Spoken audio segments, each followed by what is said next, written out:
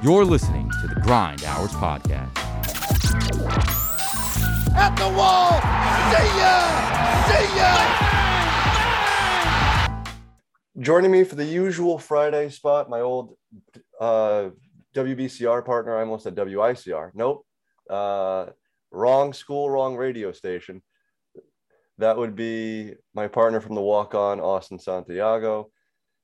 And Austin, I told you before we got on that it felt normal, that, you know, the NBA finals are finally upon us. And I think this is when we shine. I know, you know, during football season, we have our differing opinions and we get into fantasy and all that. And that's great. And that's the cash cow of America is football. But I feel like our basketball discussions have been some of the most heated and best discussions we've had over the years. And I'm very excited to have you on to recap game one of the finals. And diving right into it here. If you had Derek White is going to carry the Boston Celtics on your bingo card, now is the time to put the marker down, because I didn't have that. What about you? I mean, I certainly did not. Just a great game last night. And like you said, this is kind of like where we shine, right? Because we love all sports here. You know, we talk about everything and anything, but it's the NBA Finals. This is a game that is very near and dear to my heart. And the next 2 weeks are very near and dear to my heart because this is a beautiful game and it kicks us off right into the summer. And honestly, Joe, I think this is going to be a great series. I know you haven't been thrilled with the playoffs as a whole, but, man, I think this is going to be a great series, and game one is a big indication of that. Derek White, where do you start? Any big shot you need, corner three, top of the key, elbow, doesn't matter. He is going to hit it when it matters most, and that's what I love most about the finals and the NBA playoffs as a whole is those unlikely heroes. And Derek White just came in so clutch last night. Can he do it again? I don't know, but he did it last night, and the Celtics took the first game of the NBA Finals, which is crazy. I don't want to overreact. On the road. Yeah, on the road. In Chase Arena. I almost said Oracle, but in the Chase Center. I don't really want to overreact this much to it because I've done that a lot this playoffs, and majority of my overreactions have been wrong. So I'm not going to sit here and overreact and go, because this is a storyline that I was thinking of last night before I went to bed, where all the people that back the BPI and all the advanced metrics and you know, that 86% for the Celtics to win the finals, they're all going to say, see, we told you the Celtics are this good. Why are you doubting BPI? No. I don't want to go that far. I agree with you. I think this series is not going to be an all-timer per se, but it's going to be a very, very memorable finals where we're going to have everything you want. You want Steph, and game one was a microcosm of that. You want Steph Curry going absolutely berserk? You got that in the first quarter. You want to see really, really good defense? You got that in the fourth quarter. You want to see guys you've never heard of light up the finals like it's a random Tuesday in February? You got that in Derek White. So you want to see Al Horford turn into Kevin Durant light at some point in the fourth quarter? You got that too. So I think game one was a microcosm of what this series is just going to be as a whole. And I truly think, you know, the flashy pick and I guess the normal pick is always to go in seven. I truly think that this is a series that's going to go seven just because of the battle back and forth. You saw it all game yesterday. At no point did I think the Celtics were out of it. Even when Curry was lighting it up, you always and even when the Celtics had the lead, you always like the Warriors can get hot. So the danger of both the Warriors offense and just how good the Celtics defense is going to make for a really, really good series. Yeah, I agree. I mean, this is going to have everything we want in an NBA Finals game. If I could sum up because last night before I went to bed, I was thinking of one word to sum up that first game. If I could put all that I saw, all that action into a single word, what would tell the story? And I think that word is patience. I love the way the Celtics played that game. I'm not going to say it's the greatest team game I've ever seen played, but it was a near perfect game play by the Celtics last night. And the word is patience, because they weathered the Warriors storm. And Curry's going to do what Curry does, and Clay's going to have a game. Draymond might have some issues this series if we're looking at him play, because I don't know if the Celtics have any players that Draymond can exploit. So I'm not sure what role Draymond's going to play throughout this entire series. But I'll say this much right now. Joe, you know I'm a Knicks fan. You know, I came home a couple years ago. I love my New York Knicks, but this isn't about territory right now. This is about basketball. This is about love of the game. And I can honestly say, rivalry aside, I love watching this Celtics team play ball, because they are just an absolute unit. You have Jason Tatum, who we know can be an absolute stud. Jaylen Brown, who complements him so well. Robert Williams was a monster in the paint last night. You have Al Horford as the veteran presence who can do it all. Marcus Smart, who is just so pesky. Derek White, who no one saw that coming. I mean, this is a team of, forget basketball players, this is a team of hoopers. And so are the Warriors, but we've known that for years. So we're just watching two teams of hoopers go out there and ball out, and that's exactly what we want to see. I just, looking at the box score, and I watched the entire game.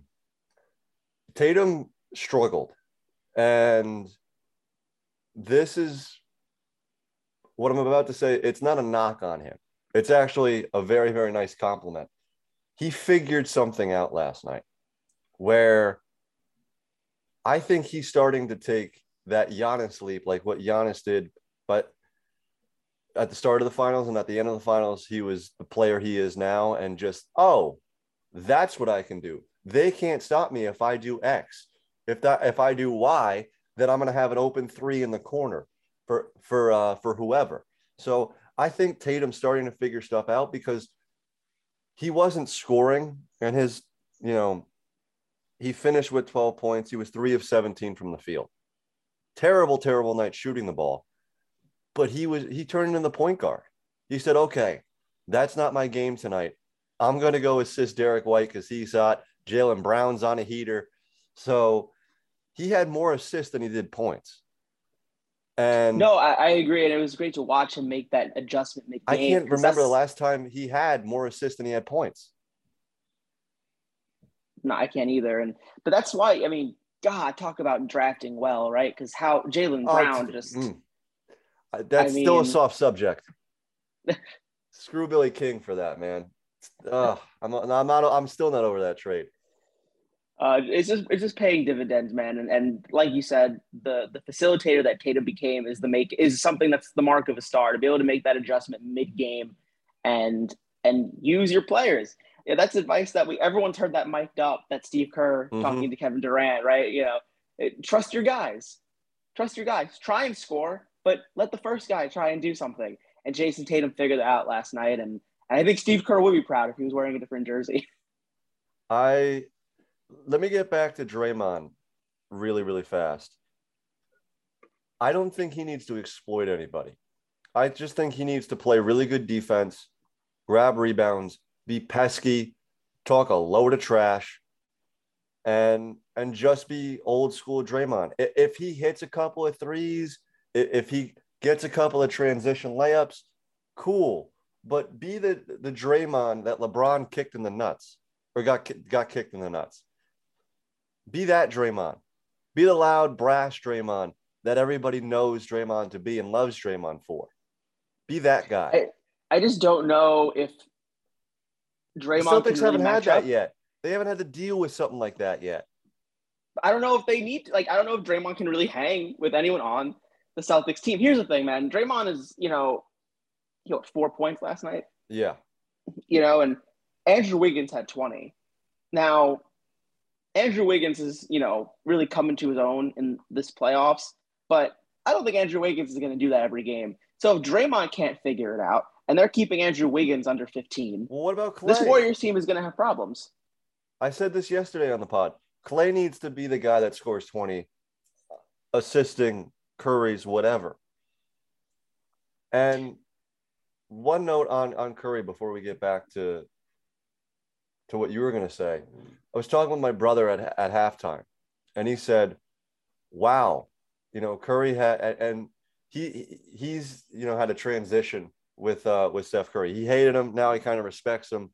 But he goes, wow, Curry had 21 in the first half, and then he saw the donut in the second quarter, and he goes, he had 0 and 0 for 6 in the second quarter. And I said, Thomas, look, if anybody's looking at the box score tomorrow, they're not going to see that he had 0 in the second quarter. They're just going to see he had 21 in the first half. And that's all they're going to care about. And he goes, you're right, but that sucks. And I said, yeah, it does. Because if Curry's 10% better, if he makes 1 or 2 shots, changes the complexion of the game. Boston was only up 2 at halftime. They led by 12 going into the third quarter. This is a game where I think it's Golden State. It's a Golden State playoff game where they had the game on their racket and they just let it slip. And they have those. They have games that they should have won that they didn't. And sometimes the shooting does go cold, but this Boston defense, I don't know if Golden State's seen anything in their championship run, even with the Memphis teams, like the old Zach Randolph, Tony Allen Memphis teams. I don't think they've seen defense like this before. Maybe not. And this is an older Warriors team as well. Like the Warriors are the same, but different. That's like the best way I can describe the Warriors. Because Steph Curry is still Steph Curry, Clay is still Clay, but there's just some things there. There's some new faces there, and the team works a little bit differently, and they have to adjust. And I think to an extent, going back to Draymond, I think a problem with him is I think Kevin Durant broke him in a sense. In the way, no, I mean, like, I don't know if they have beef or whatever. That's not what I mean. I really think that when Kevin Durant was on the team and Draymond straight up just didn't have to shoot, all he had to do was rebound, play D, and talk trash. I think that kind of like spoiled him a bit. And now that, KD isn't there. So now Draymond does need to contribute on offense. I'm not sure that he remembers how. I don't know if he can. Excuse me. He wasn't that good of a defensive player or an offensive player anyway, before KD was there. No, I know. And I've said for years that, if you put Draymond on any other team in any other system, he's just a guy. He's not Draymond Green. I firmly believe that. Yeah, but that's right. You can talk about that with anybody. I don't think so. Not anybody. Every championship team has that one guy that the only reason why they are good and why they're so important to that team is because they do a specific thing. Every championship team has that one guy. System players exist, but Matthew Dellavedova doesn't get the same clout that Draymond Green gets. So, but they're both system players. That was a massive pull. I appreciate the Dellavedova shout out on the pod, but that's a massive pull. You think so? Yeah. Dellavedova had 2 good games. Is Draymond better than Dellavedova? Yes. He has Draymond Green has a much higher IQ than a lot of guys, but it's the system that he plays in. And I don't know if it's, I think Kevin Durant kind of changed that system for the better, right? It was successful, but now, Draymond has to go back to what he was doing in before Kevin Durant time. And you're right. He was never a great offensive player, but it's the NBA Finals and 4 points is not acceptable. It's not going to cut it. Well, speaking of not going to cut it, Jordan Poole was not that good. And I love Jordan Poole. He's a Michigan guy. I never thought he was going to be this. He still hit one of the best shots I've ever seen. And I went absolutely crazy when he hit that shot against Texas Tech in the tournament. But 2 of 7, 1 of 5 from 3. It's his first NBA Finals game, and he's going to learn a lot from it, I think, because that's just the type of guy he is. Huh? Al Horford's too. Yeah. Which is insane. But I think just because of the lack of experience from the role guys, like Otto Porter's never been in this situation before. Andrew Wiggins hasn't even come close to this situation before. Neither is Jordan Poole. So the core is, okay, let's go. We know how to do this. But the rest of the team hasn't been there before. And that's, I think, a piece that not a lot of people are talking about and not a lot of people are realizing. Yeah, the Boston Celtics are raw. They don't have any finals experience, but neither does 70% of the Warriors either. So whoever figures out how to work best and play their game normally in the finals first, I think has the upper hand in this series. Plus, Boston just won a game on the road. I have a feeling that this is going to be a lot like the Eastern Conference Finals, where we go through 4 games and it's going to be 2-2, and they're going to split home court in both games. I just have a weird feeling about that. And other than what we saw, what do you think is the biggest takeaway from other than, you know, this is how the series is going to be? What's your biggest takeaway that you didn't see coming into the series? Man, that's a good question. Biggest takeaway that I didn't see coming into the series. I would have to say, you know, I just keep going back to the youth. You know, that's the word that just keeps flashing through my head.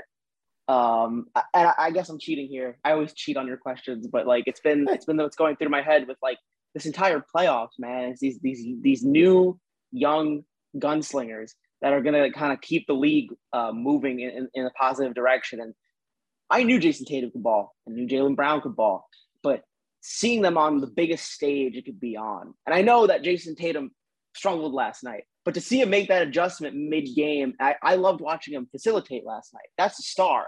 You know, I'm watching the start of a superstar, you know, or the coronation of a superstar who's going to be carrying this league with guys like Luka and Ja. You know, it's just, and Devin Booker. It's just fun to see. So I just wasn't ready. I wasn't ready to see like these new faces come and just change the game the way they are, and I'm excited about it. I wasn't ready for the drop coverage on Steph Curry and the Grant Williams hunting on Steph Curry, because Grant Williams played incredible defense on Drew Holiday, on Kyrie Irving, on, I mean, Kyle Lowry, yeah, but Strus and whatever guard that he was on in the Eastern Finals. I wasn't ready for the Warriors to hunt a guy that I thought was a pretty decent, if not average to above average defensive player in Grant Williams. And maybe it's just one game and he had a bad game, but if they found the weakness in Grant Williams' game, then, and, you know, even, you know, my dad and my brother were like, can you fight through a screen one time? Why are you switching and doing drop coverage on Curry when he's hit every shot he's looked at? So I wasn't ready for that. And I wasn't ready for Derek White actually being a really good role player. I thought no one's ready for Derek White. No one's ready for Derek White. And that was crazy. He's not going to do this over again, but he can come something close to it. I don't know if he needs to, because I'm thinking, you know, if Tatum can pick up the slack that he didn't, points wise, that he didn't do last night, then maybe he doesn't have to. But, you know, if I'm Derek White, I'm thinking I need to just play the best basketball I've ever played for the next 2 weeks. Yeah, that's a champ. You know, that's it. For 2 weeks, whatever happens next season happens next season. Whatever happened during this season happened in the past. I just need to play the best basketball I possibly can for the next 6 games at least, you know, if it goes that far. Mm-hmm. And I can say, win or lose, that I did everything I could to help my team. So, and every guy should be thinking that way, but Derek White especially, because he knows that no one saw it coming, and I'm sure he's aware of that. Last question before we get out of here. Do you think that this 12-point deficit in terms of point differential is going to be the biggest of the series?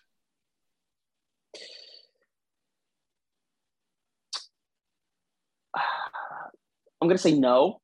Okay. I'm going to say no. I think that listen, I'm like you. I don't understand this BPI thing. I don't understand where this narrative came up that like the Celtics were going to like crush the Warriors. I don't know where that came from. I don't understand. Like, that just feel like came out of nowhere. Maybe I'm just conditioned to always think the opposite. I see the Warriors and I'm like, oh man, death by 1,000 threes, you know? Mm-hmm. But I do think there's going to be one game where that inexperience you talked about in Boston kind of shows its face, and the Warriors just have one of their classic games and they blow them out of the water. I don't know if it's going to be in San Francisco. I don't know if it's going to be in Boston, but I do think there's going to be one game where the Warriors just decimate the Celtics. They're going to have a game. The Warriors are going to have one of their games. Man, before the series started, I was saying Warriors in 6. And I don't want to backtrack. I don't want to I said it, so I don't want to backtrack. But man, Celtics might just prove me wrong here. I don't think the Celtics sweep them. They might have to win it in 7, but we'll see. I think I agree with you. I think the Warriors are going to have a game where they win by 30. And I think it might be game 2 because I'm telling you, this BPI stuff and, what's going to happen from now until Sunday, it's going to be a Celtics love fest.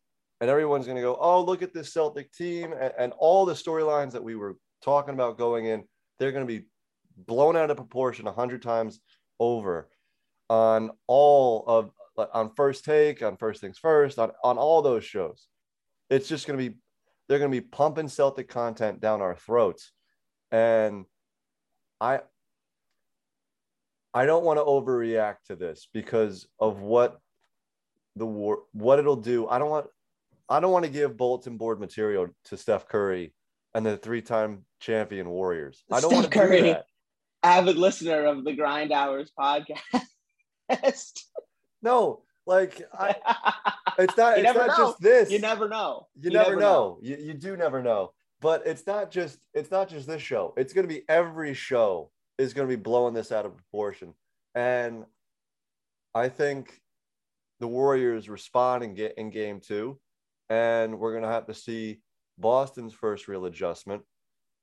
But I'm looking forward to this series. I was optimistic going into game 1 last night. Now I just want to dive right in, get into the nitty gritty, and really truly love this series because I think it's going to be a fantastic series. I think so too. And there's going to be that one game where Boston has to, I hope Boston knows that not every game is going to be like this. Nope. You can't always come back down 12 to start a quarter. You can't always do that. Nope. Not against this team. Yeah. Austin, I think that's a good place to end. Tell the people what you got going on, where they can find you, all that good stuff. Where can they find me? They can find me at work most of the time these days. But so you can find me in the newsroom, but on social media, you can find me on Instagram, Austin_M_Santiago, or Twitter at Air Santi. So AIR_SANTI. If you ever want to come and chat and give me some cold takes or hot takes about sports. I'm on Twitter all day, so I'm there. But that's what's going on with me, man. But I'll say this much as a parting word. I know this is the basketball episode. You might cut this. I'll say this much, though. The world is a rough place right now. I don't need to get into details. I know you did an episode on it. The world is a really tough place right now. And I'm thankful for sports, and I'm especially thankful for the Yankees and the Mets because I can tell you right now, living in New York City, they've been carrying the morale of the city on their shoulders for the last couple months, and it's just great to see. The Bronx is burning, and Queens is on the rise, so it's a good time to be a New Yorker, and that's the best thing I can think of right now these days.